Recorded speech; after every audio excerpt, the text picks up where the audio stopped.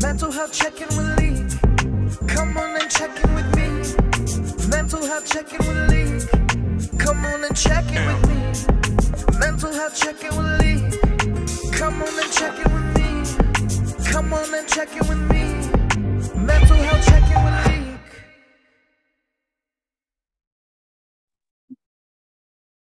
Welcome to another episode of Mental Health Check-In with Leak. Today I have a special guest from the real world, Key West, one of the seasons that I did watch. Janelle, how are you doing today? Hi, thank you for having me. I'm doing very well. I just want to say before we start, happy anniversary. Yay. Oh, thank you. Yes, I know it was yesterday. I feel so bad. I actually forgot my husband was the one that reminded me it was our wedding anniversary.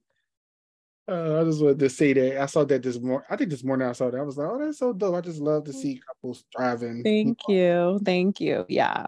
It's been a quick 8 years. I'll tell you that much. I can't believe it's already been 8 years, to be honest. That's a blessing. That is definitely a blessing. It is. It really is. So I want to ask you my first question. I want to say thank you again for coming on the Mental Health Podcast. And my first question for you is, how is your mental health? I would say my mental health is pretty good. I think, I kind of consider mental health like any area of the body, like it always needs work. It always requires you to constantly be putting energy into it. So I always see room for improvement, but it is something that is very important to me, and it's something that I value. It is one of my core values. And so it's something that I do put a lot of energy and time into. So I do consider my mental health to be really good, but I'm also human. And I also feel like I'm, a work in progress, even at 40 years old. So I always can see room for improvement when it comes to my own mental health. Yeah. And you don't look 40, just to let you know. I was surprised. I'm like, oh wow. But I like to ask that question because I feel like I could be struggling or you could be struggling, right? And we'll see, most of us, like when we ask how are you doing, we always say okay. But sometimes we really don't be okay. But when you ask somebody how's your mental health, that opens up a deeper conversation to say like, hey, I'm not okay, but mentally I'm struggling, I'm going through this. So thank you again for answering that question. Thank you. Thank you. No problem. My next question for you is, growing up, was it okay not to be okay?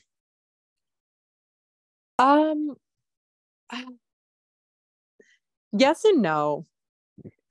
I think as a female growing up in a kind of a very traditional household in terms of like gender roles, I felt like it was okay to not be okay. But at the same time, I don't think my parents, especially they weren't incredibly young parents, but they were in their 20s when they had me. I don't think they had the wherewithal to really see moments and times where I wasn't okay and to respond in an appropriate manner. And I just think some of that really just comes with maturity and age. And, I had my kids later in life. I had my kids mid-30s. Yeah. My son late 30s. And for me, especially because I feel like we're kind of this generation where we talk about emotional intelligence, and we really, I feel like we're the generation that's really allowing kids to express and sit in their emotions. A lot of the Instagram pages that I follow, they really sort of preach that. And it feels like that's where a lot of like psychology and sociology is focused, at least, from what I see. And it's been good for me because it's really taught me to tap into my children's emotions. So in that sense, I do feel like there were opportunities where I wish my parents would have allowed that for me, or would have given me that, or would have seen certain things that I was going through. But my parents were also going through their own shit, so that was a whole other thing, my father, sadly, for most of his young adult life, had a drug addiction. Yeah. And my mother was just kind of, raising two kids predominantly as like a single mother at times. My dad was kind of in and out of the house. Like sometimes we wouldn't see him for weeks, sometimes for months. So, going through all that, they had their own stuff. And, but of course that's trauma. There's a lot of trauma that comes when you're, a child and you're seeing your parents going through this, and your father, the dynamic, of having a parent that's drug addicted and then a mother that's, trying to hold on to the family. So there was a lot of trauma that came with that. But I think because they were really dealing with that situation, it really kind of took away from really sort of helping us with the trauma it created. Yeah. It's crazy because like mine is not like just like that, but I know remember like my grandma took me from the hospital, and like my mom and dad was on drugs.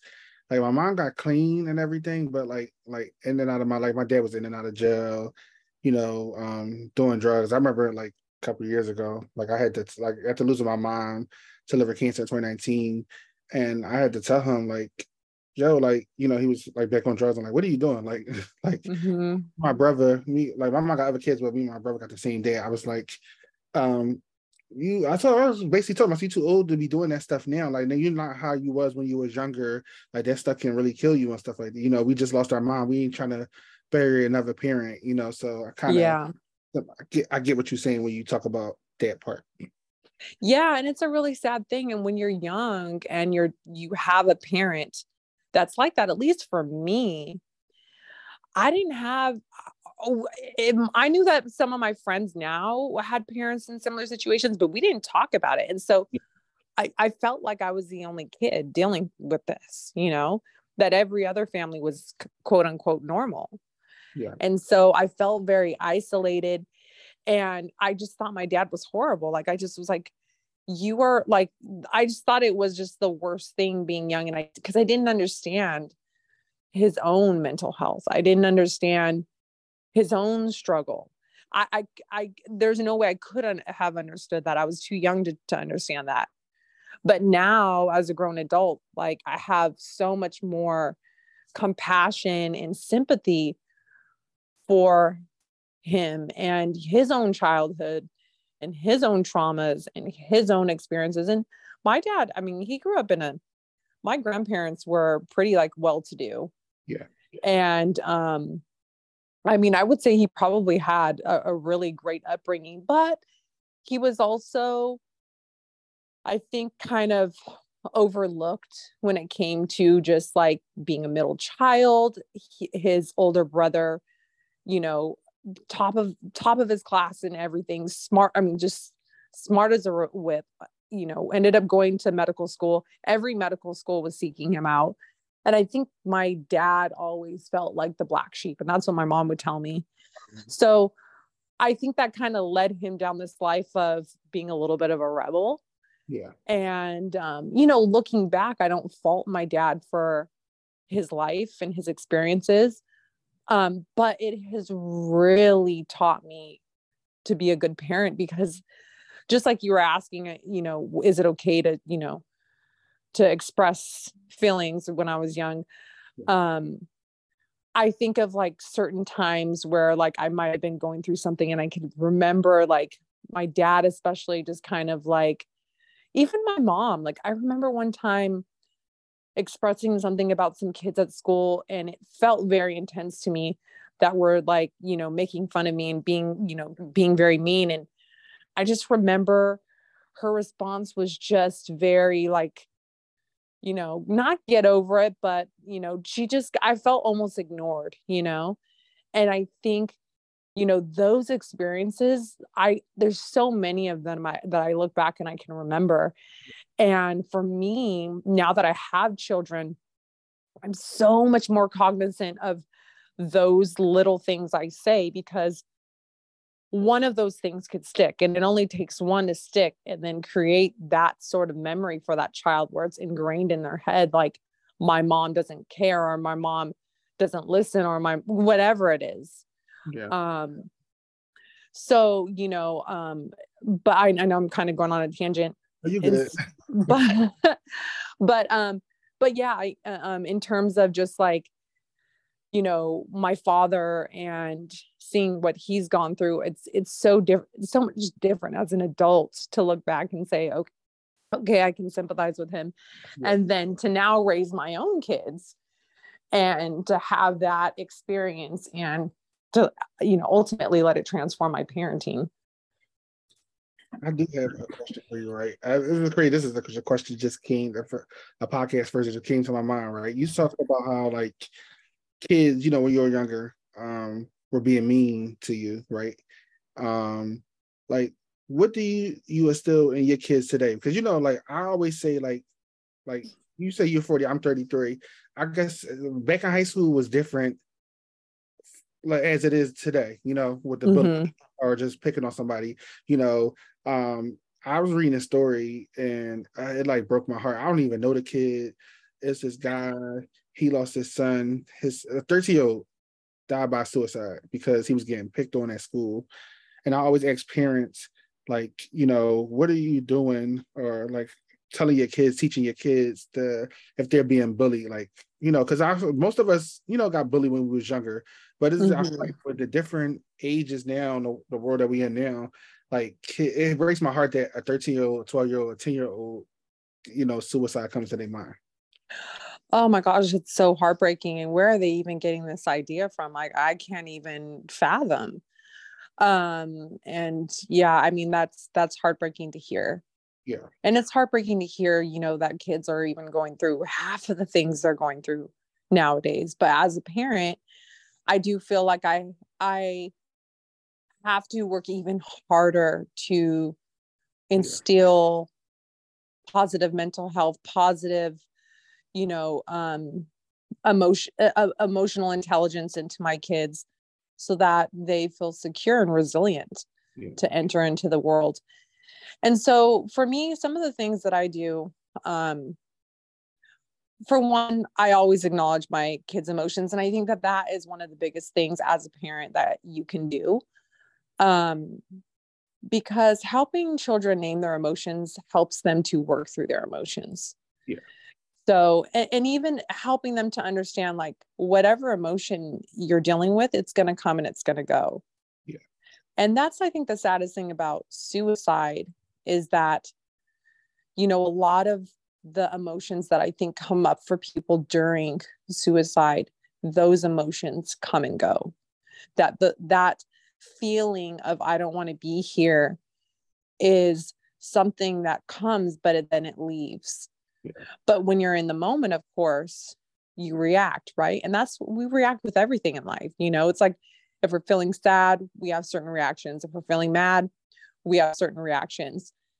And how do you take how do you take that feeling and hone it into something that could potentially be positive, So the first thing I really help my children, and my son is really struggling right now because he's 3 and he's been kind of struggling for a while with his emotions, and it's fine.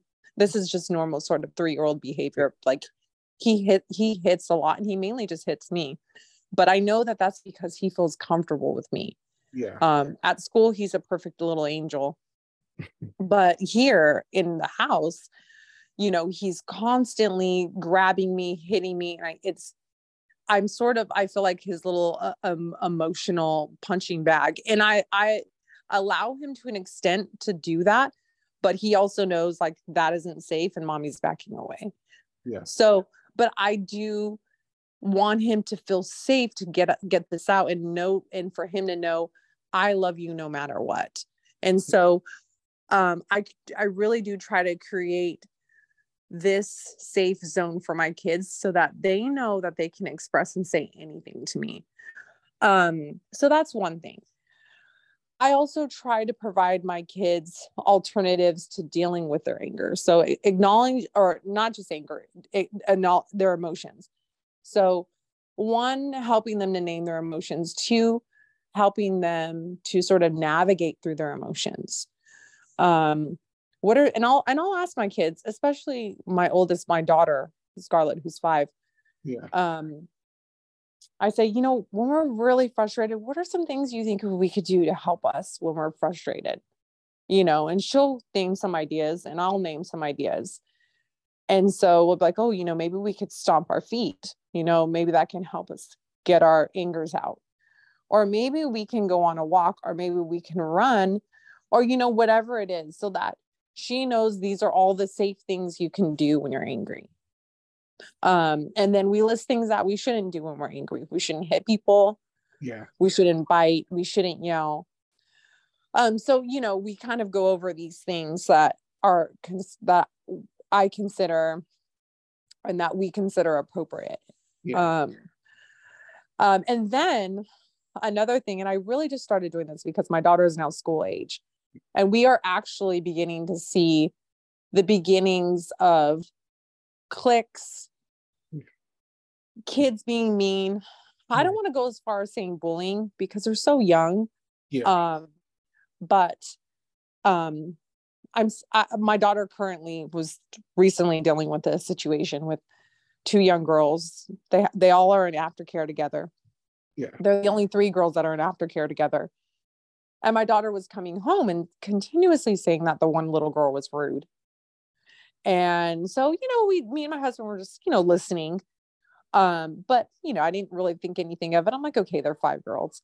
Yeah. But not to put off her feelings or anything, because again, like, those are big feelings for kids, right? Even though for us, we're like, you know, I'm in a disagreement with a friend, not a big deal. So, eventually she started sharing that, you know, the girl was screaming at her, saying she didn't want to be her friend. And I could tell my daughter was really hurt by this. And she would usually tell it to me at nighttime in bed. And that was often the time that me and her would connect about like certain things, especially at school. Yeah. And, you know, I would ask her to tell me, you know, how do you feel? Just listening. First, just listening. I think that's the number one thing as parents we could probably do better at. And as people, right? Just listening, just having a listening ear. Yeah. Instead of trying to fix our problems, just listen. Yes, just listen. Sometimes people aren't really looking for feedback. Yeah. And so, I would listen. I would listen to her. I would really listen to her. And before I would say anything, I would tell her, you can always talk to me and I'll always listen. But then here I was like, I mean, literally heartbroken hearing my child feeling like I don't have friends. These girls don't want to be friends with me. And I could just feel how painful it was for her. So, you know, as a parent, and I will admit that it's my personality. I can be very, like I can kind of get into a little bit of a helicopter mode with my kids. You know, they're your kids, right? You want to protect them. And so, my immediate response was like, I'm going to go to the school. I'm going to figure out what's going on here. I'm going to call these parents, but, you know, like that was kind of my immediate response. And so I did go to the school. They explained to me like, oh yeah, there's just kind of this weird dynamic going on right now with the two other girls are being really cliquey, and they're leaving Scarlett out of playtime. And they're like, it's not just Scarlett. They're being like this with all the kids. And we're actually really trying to address it right now. We won't even let the two girls play together at this point. Wow. So yeah, it was weird because when I think it was kind of just one little girl who was really sort of kind of like the ringleader of this like thing that was going on at school. Yeah. So my initial response was protect, right? Yeah. And I listened to several podcasts in the morning, mainly all parenting. And it coincidentally that morning, there was this podcast, and it really didn't have to do with this subject. Yeah. But the person said something like, as parents, the best thing we can do instead of protect our kids is to prepare them for life. And it was like an aha moment for me. I was like, oh my God, like this is so true. So this brings me to one of the other ways in addition to the ways I've listed that I feel like I help prepare my kids for the world, is usually in the morning on the way to school, or even if we're here in the house, sometimes I role play with my kids. Or like I'll throw a scenario out there to them and I'll see what and we'll kind of like troubleshoot how to navigate through situations. Yeah. So we can be on the way to school and I'll just think something up like, hey, Scarlett, what if we are, on the play structure outside and we're playing with our best friend and we see another little kid standing by us and he looks very shy and he looks like he wants to play with us, but he just doesn't know how to ask. What do you think we should do? And I let her work her way through that scenario. And it's my way as a parent where I feel like I can allow her to sort of navigate through a situation and see what would you do, but also to really kind of help her to understand the importance of including people and just, different stuff. We talk about all different. I'll throw out a bunch of different stuff to her. Yeah. And so I think this is a huge, and especially, she's 5 and this is still kind of a time where I know that I can be very impressionable upon her and her mind. And so this has really helped me to really help her navigate through these situations. And in terms of this current one, I was like, say you're on the playground and someone yells at you and they say, I do not want to play with you. What do you think is the best thing we can do? I try not to focus too much on the 2 girls because I also don't want to pit these 2 girls against my daughter. Right. Mm-hmm.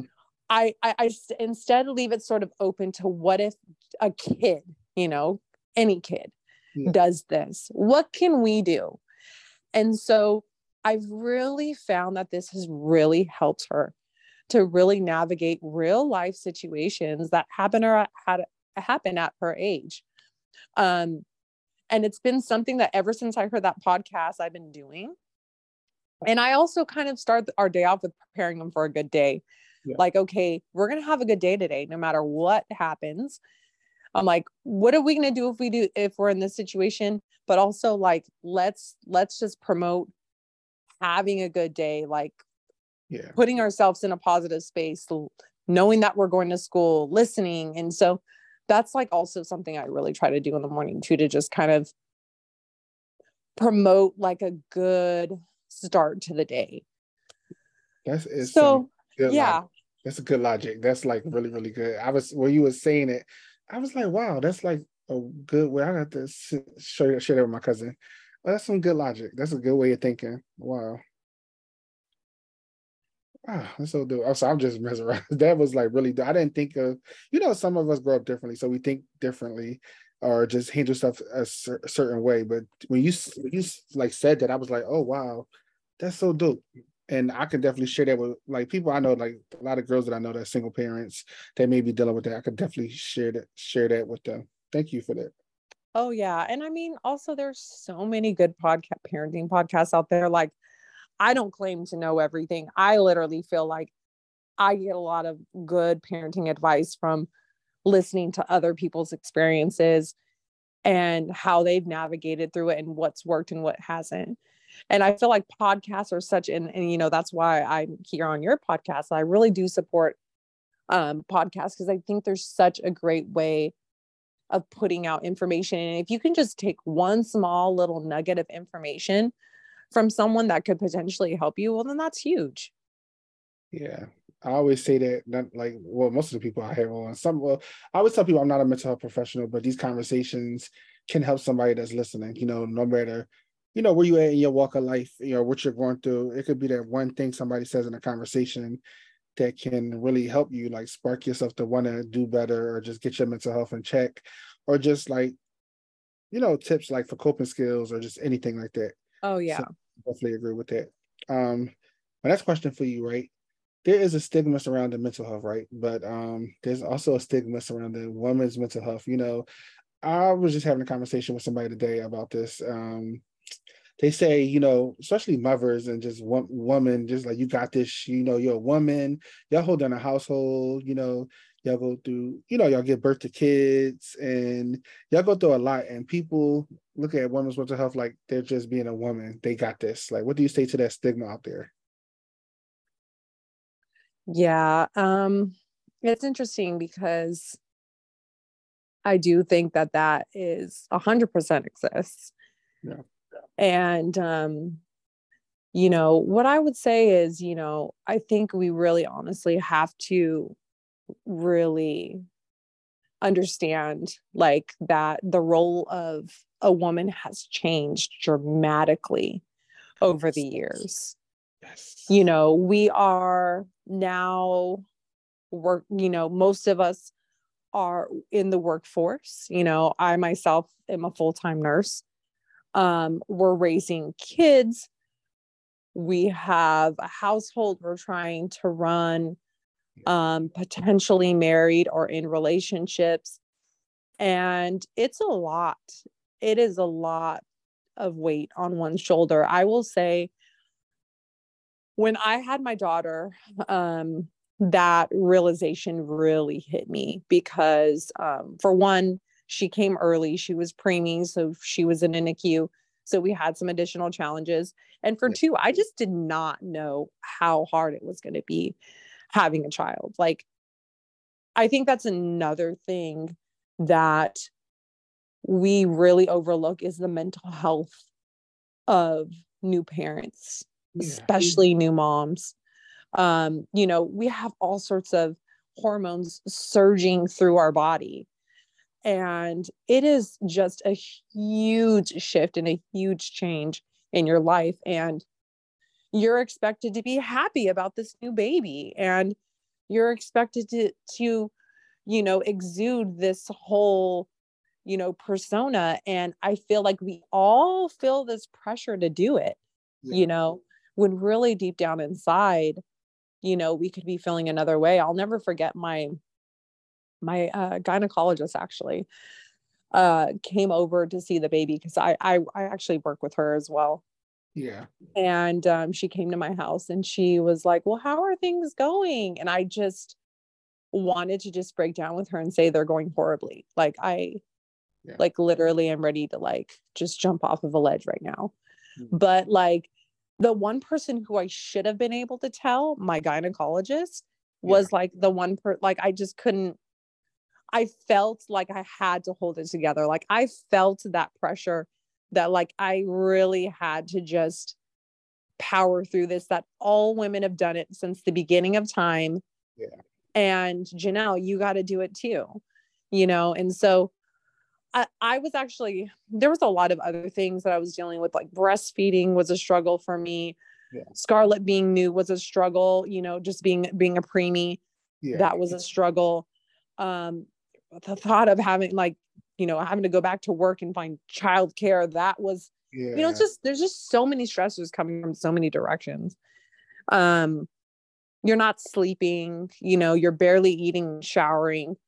So, you know, eventually I saw the light at the end of the tunnel after a few months, but those initial months were very, very rough for me. And I felt like I had to just like hold it together. And so it's a real thing. And I don't think it's something that we talk enough about because, you know, we live in this world, especially now than ever with social media, where you just have to always appear like you have your shit together.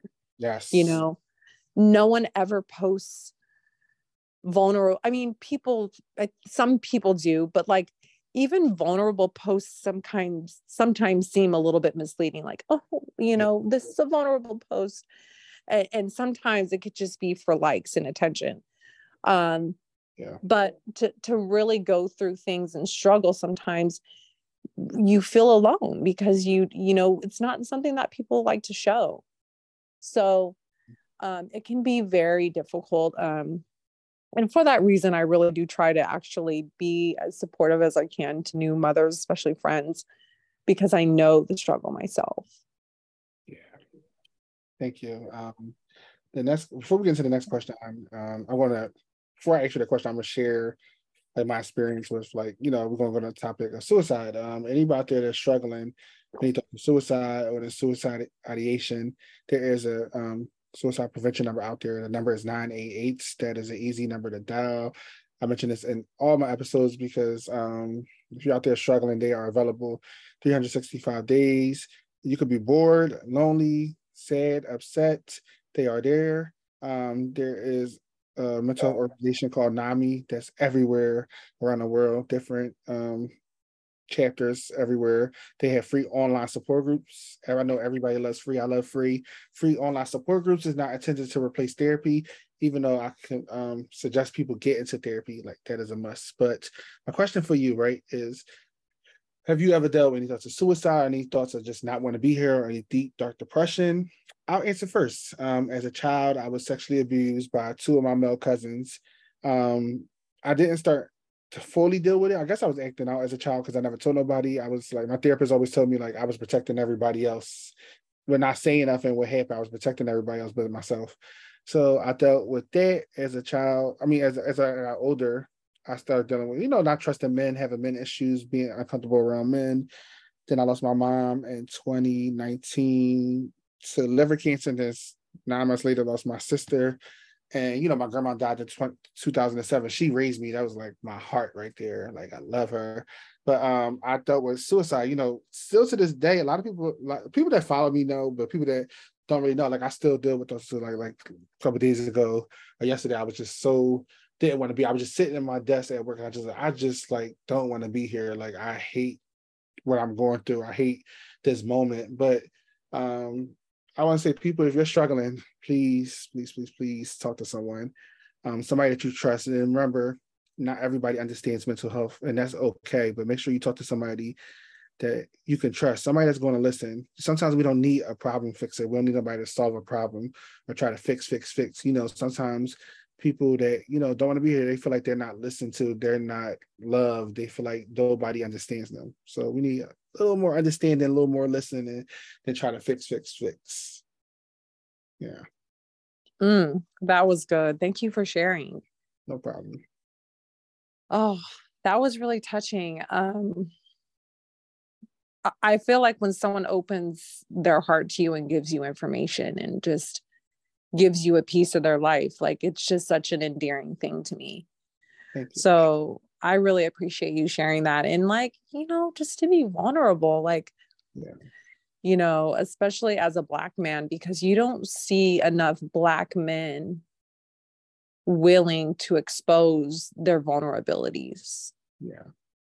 And you are really a pioneer in a way, because you are showing that side, that vulnerability. And I commend you for that. Yeah. Thank you.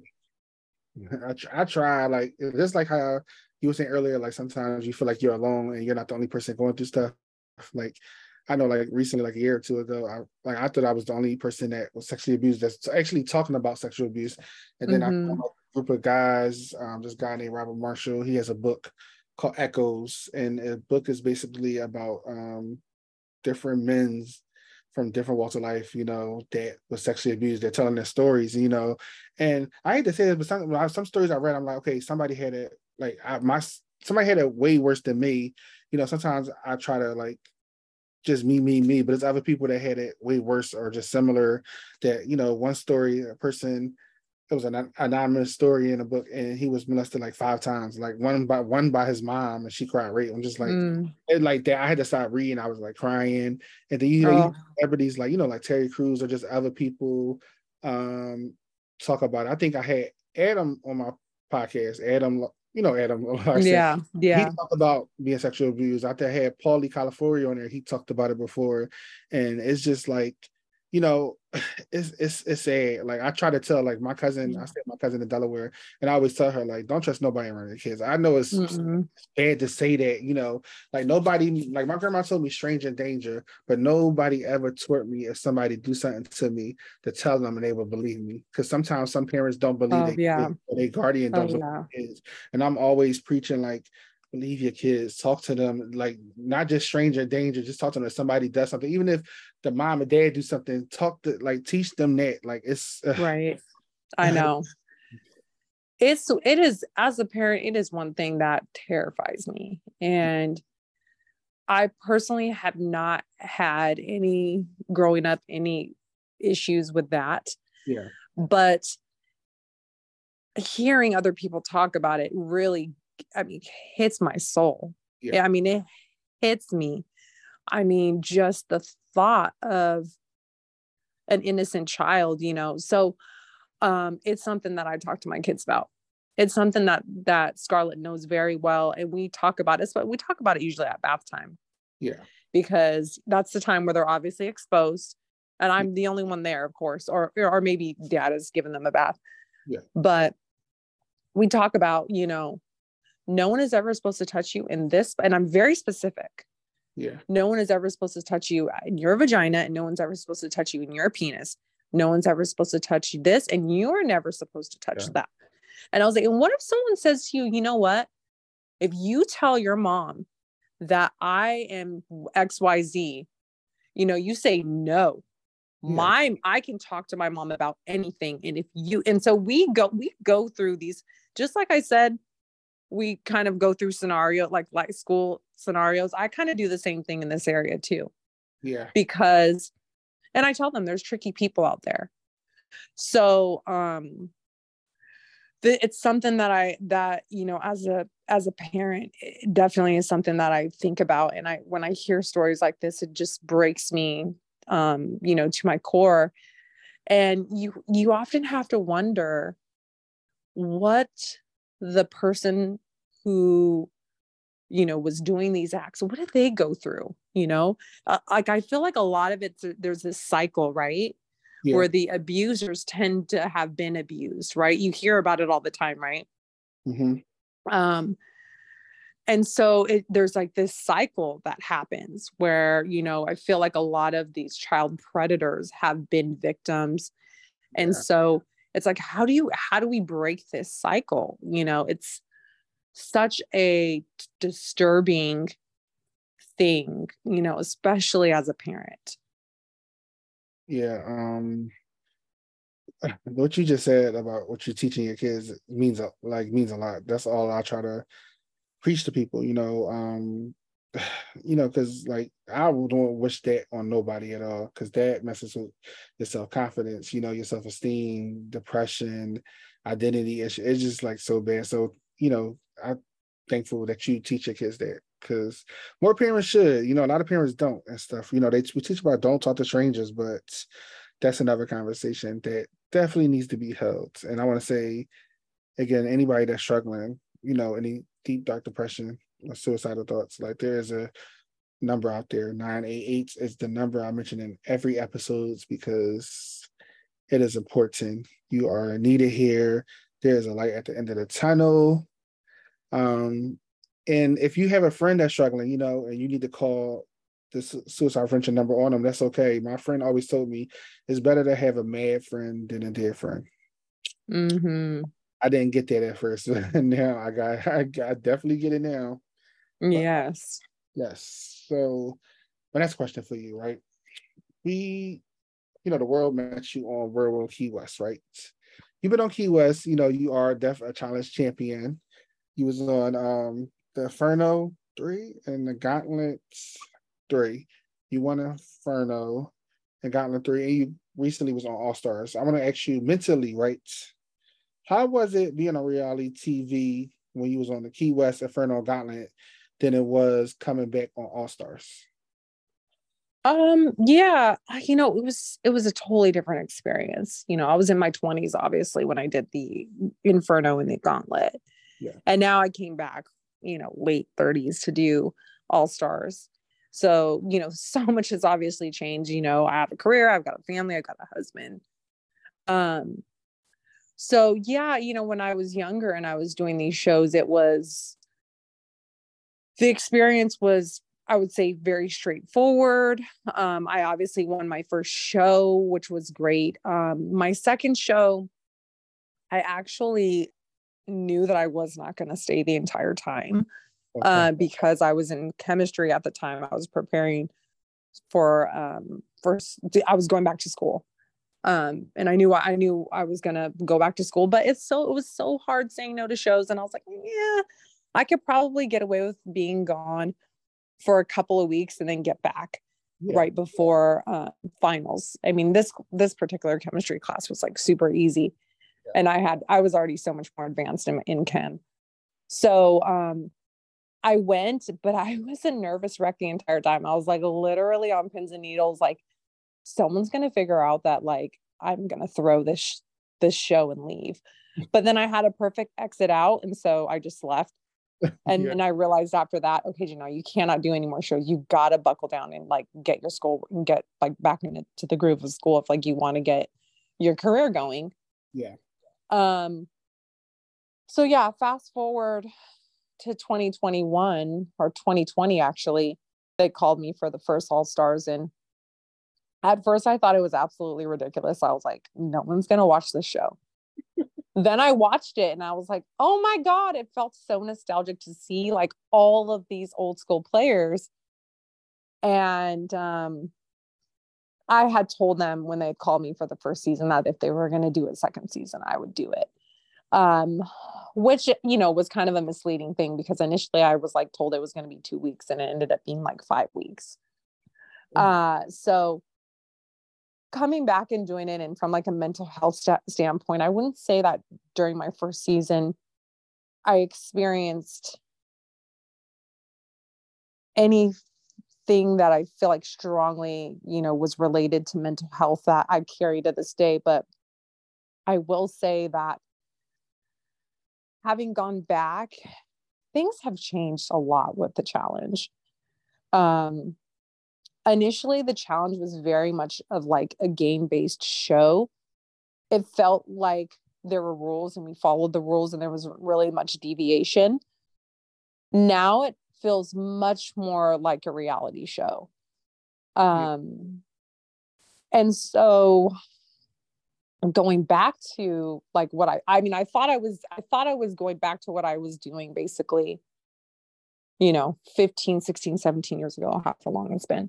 Football game. Yeah. And it wasn't that. It was definitely a shift in the game and how things are played.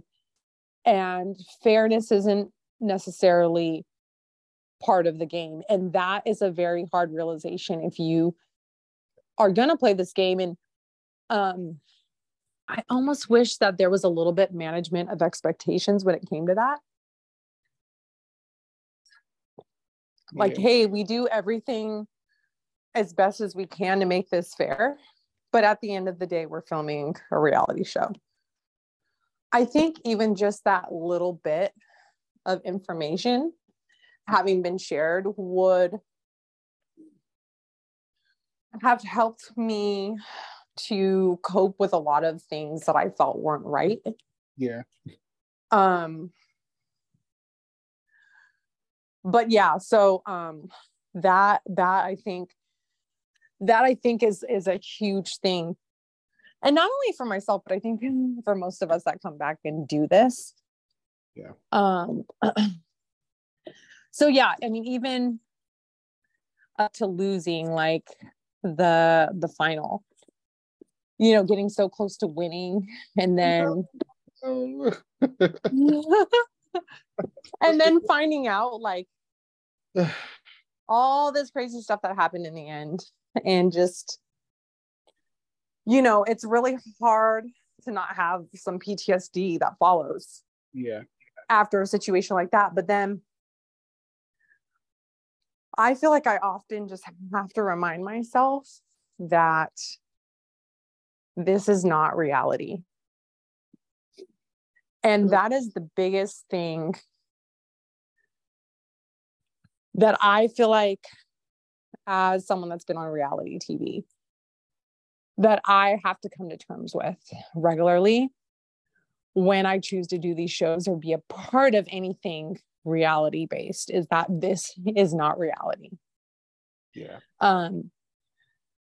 I still to this day don't know why decisions were made to go down the route that they did in that final, you know, episode, like in that final run of the show. But was it fair? Absolutely not. I think the sad thing is that producers don't understand. Maybe they do understand, they just don't care. I don't know what it is, but the amount of time and energy and effort that some of us put into being there, being present. I mean, like, they knew that. I made it very clear to them. I was like, I have to leave by this date. Like, yeah, I have a career. Like, this is not my life. I don't make a living being off of the show, off of the challenge. This is not my living. I have a whole life at home. Yeah. And so I, like, there was times where they were just like, I think they felt so much pressure from me alone with the deadline. But you know, that's the thing. Like, I feel like at the same time, it's like, you know, I'm constantly giving when it comes to your deadline, but like, you know, in return, you know, I want the same respect in terms of like fairness, you know, alone. But the show isn't about being fair. The show isn't about it being a game show. There's no referees there. There's no one to stop something if something isn't right. The show goes on, and how it plays out and what determining factors like that end up playing a certain situation out is what it is, you know? So yeah, that can definitely be tough. Also, I will say this is probably even one of the bigger things is that, and I think that this is a disputed thing that I constantly hear or see in chats or on Instagram posts, is that show us what really happened. Fans are always like, show us what really happened. Why aren't you showing it exactly how it happened? Because in the original days of the Real World and the challenge, things aired as is, right? If like someone said something racist, someone did something inappropriate, like pulled someone's top off, that was gold for them. They were like, this is airing. Yeah. And I think that there was a lot of good that came out of situations like that, but I'm sure that there was also a lot of backlash, especially for the production company. But, you know, some of the good that comes out of that is, you know, we learn from people's mistakes. So you see real life really playing out, right? And that's kind of what the Real World and the show is originally based on and founded on, was the real world. And so when we had these interactions with people, someone slapping someone in the face, someone saying something extremely inappropriate that got them kicked off the show, a fight that got them kicked off the show, they aired it. They aired all that stuff. But then, you know, you still see that, you see what happened, and you see the repercussions. Nowadays, it's like so-and-so had to go, and everyone's like, well, what happened to her? No one knows the backstory. No one knows what happened. And so this is a hard one for me, because as a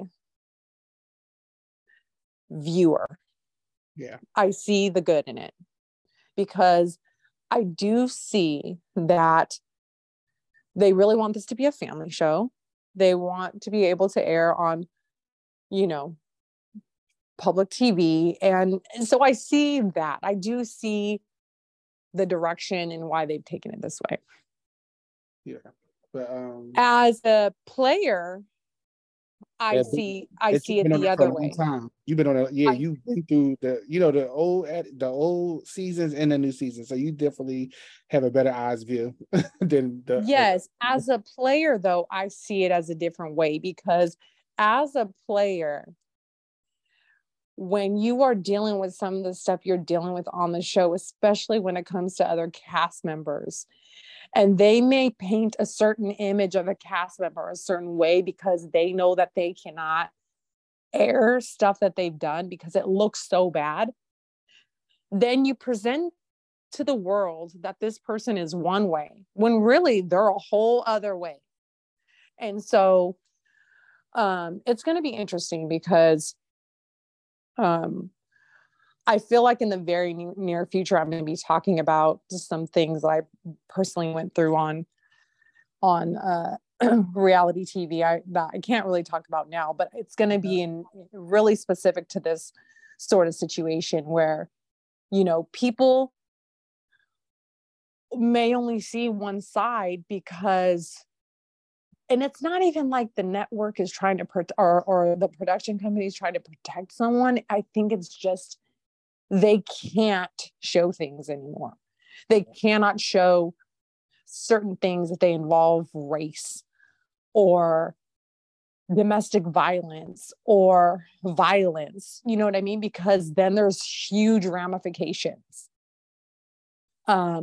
So that's for me what I think was even more of a mind F than say just like the game itself is like, and for me, what probably has been for me a decision, like, I don't know if I'll ever come back to this game because first off, I'm too grown to be dealing with some shit. Yeah. I'm too grown to be dealing with other grown people's shit. So, you know, I'm here to play a game. Like I'm all about the game, but if you know, I'm not here to do all this mess stuff on the side, you know? So that for me was like, kind of like the part of the game where I was like, okay, this has changed so much. Like watching it, finally airing. And like, I initially thinking to myself, like, ooh, this person is going to look a hot mess on TV. Yeah. And they're going to show all the stuff that they did to all of us, and it's not going to be good. And then it airs, and it's just like, yeah, that's none of that happened that way. So let's put a pin in it. I kind of think I know what you're talking about, and I can't give my opinion while I was recording, but I want to say that what you said, something that you said that I really respect. You said, and somebody else that's part of that challenge world, well, the OG world challenge world, said that this is not their life. They have, you know, you got your own life and stuff like that. The fact that you said that you had to go to that chemistry class in school, I commend you for that. Because when reality TV is going, what do you have left to fall back on, right? Mm-hmm. You're a nurse, you know, a mom, a wife, you're doing your thing. But I respect that. When you said it, I respect it. Because I've already feel like I won. Like I won at the game of life. Yeah. You know, and that's the thing. It's like going back into it, it's like you lose all your control. They take your phone away. They tell you when you can't do anything. I'm like, oh girl. Just you know, but there's still that love for the challenge, and there always will be that love for the challenge inside of me because it's something that's been such a big part of my life. And it's something that I still to this day enjoy watching as a fan. But yeah, there is a lot of mental health concerns that come with it. And I will say that I do feel like the organization as a whole is really starting to tap into the fact that they need to do something about that side of things because they know how a lot of this stuff can affect us. Thank you.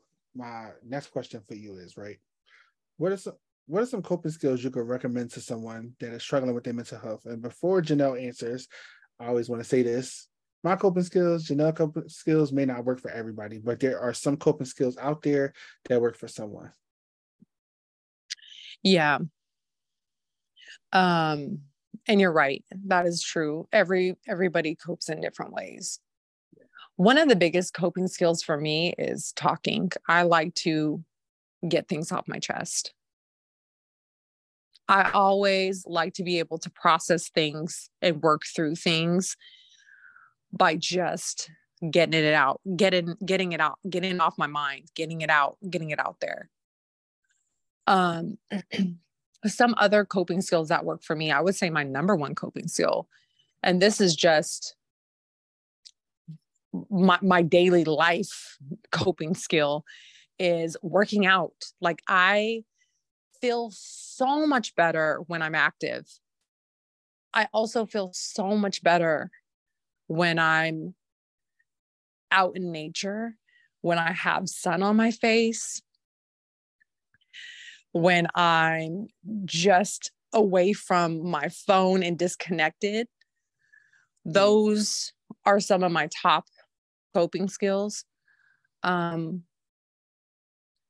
the moment, though, seriously dealing with something that's stressing me out, I would probably say my number one thing, though, is like talking out the situation.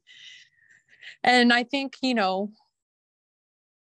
it's nice when you can find someone that you can talk to who's going to listen. And I have two people in my life that I know that are good listeners. My husband, and then my good friend Tyler. Me and Tyler have become really close. And if there's anything positive that came from going back on All Stars, it's probably rekindling my friendship. We've always been relatively close, but having gone back on this show, like, and reconnecting with him, that's been like the number one blessing. Y'all been on the same season together, so that's always... Yeah. Like she said, not everything works for everybody. Me, like, I know people are big, heavy on meditation, and I tried it and it does not work for me. But I could say I can say talking to someone that you could trust. And like I said earlier, not everybody understands mental health. So it got to be somebody that you could trust, that's going to listen and not trying to fix, but listen. You said working out. That is definitely a testament to people's mental health. I remember the time I was working out. Every time I was depressed, I would go to the gym and work out, and I feel so much better. Community, that's important. Get into community. Isolation is not good, and I feel like a hypocrite saying that, because sometimes I love going to isolation, but that's not always good. You don't want to get in your thoughts and get in your head, feel like you're alone. Journaling, not even just writing journal. You could voice journal if you got an iPhone, voice note. You could have a voice note journal. Just make sure you find that right coping skill that works for you and only you. Mm-hmm. Yes. And last question for you, right? To the listeners that's listening, what can you tell them? Why is it important that they put their mental health first? Like, most of us, we don't put our mental health first, right? We put others before ourselves. Can you tell somebody why it is so important that they put their mental health first? I mean, putting your mental health first is important because you can't serve for others until you serve for yourself. Yes. You have to take care of yourself first. And I learned that just as from being a parent. It's like, I can't take care of my daughter and my son until I take care of myself. It is utmost important. And so putting your mental health first is important. Checking in with yourself is important. Just like you said, journaling, like at night. Yeah. When I learned this from this class that I did, I write down my 3 wins of the day. Then I write down 3 things that could have been better. And then I write down 3 things that I want for tomorrow. And I do that every single night, because it's just a reminder to myself that number one, I've won every day. Yeah. I've won. Like, there are 3 things that I've done that I've won. And then I leave room for improvement. There are things that I wish I would have done or that I could have done, and I leave room for that improvement. But at least I know every night when I go to bed that I'm going to bed a winner. Yeah. Yeah. I like that. I love that. And I want to add, like, you got to put your mental health first, because nobody's going to put your mental health first like you are going to put your own mental health first. Mm-hmm. Be there for others when you're empty. You have to let people fill your cup up. You have to, like you said, you can't, the kid situation, you said you got to make sure you're okay so you can be there for your kids.